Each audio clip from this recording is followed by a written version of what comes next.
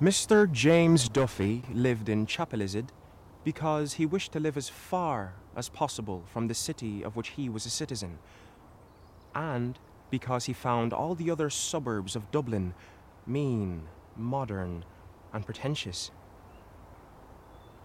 He lived in an old, sombre house, and from his windows he could look into the disused distillery or upwards along the shallow river on which Dublin is built.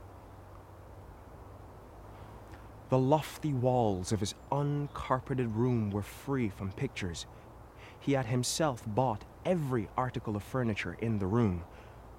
A black iron bedstead, an iron washstand, 4 cane chairs, a clothes rack, a coal scuttle, a fender and irons, and a square table on which lay a double desk. A bookcase had been made in an alcove by means of shelves of white wood. The bed was clothed with white and black scarlet bedcloths, and a black and scarlet rug covered the foot. A little hand mirror hung above the washstand, and during the day a white-shaded lamp stood as the sole ornament of the mantelpiece. The books on the white wooden shelves were arranged from below upwards according to bulk. A complete Wordsworth stood at one end of the lowest shelf, and a copy of the Maynooth Catechism sewn into the cloth cover of a notebook stood at one end of the top shelf. Writing materials were always on the desk. In the desk lay a manuscript translation of Hopman's Michael Cramer, the stage directions of which were written in purple ink, and a little sheaf of papers held together by a brass pin.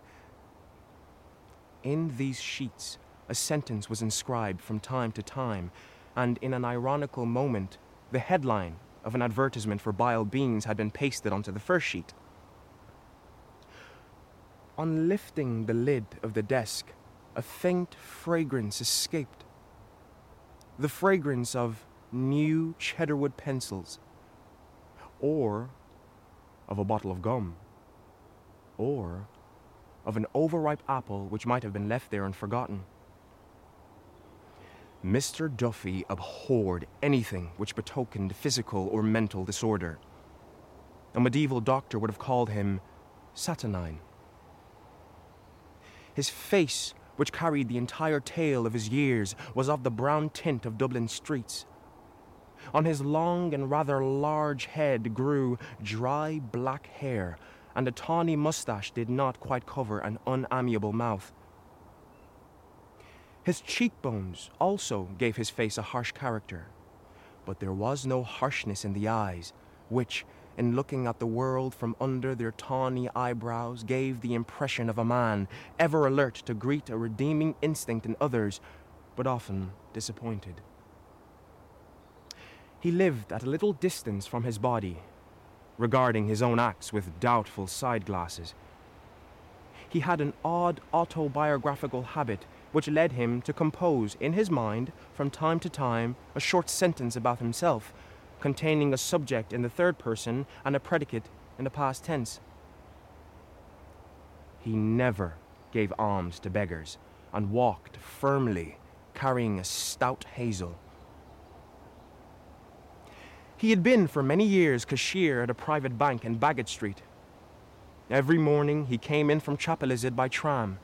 At midday he went to Dan Burke's and took his lunch, a bottle of lager beer and a small trayful of arrowroot biscuits.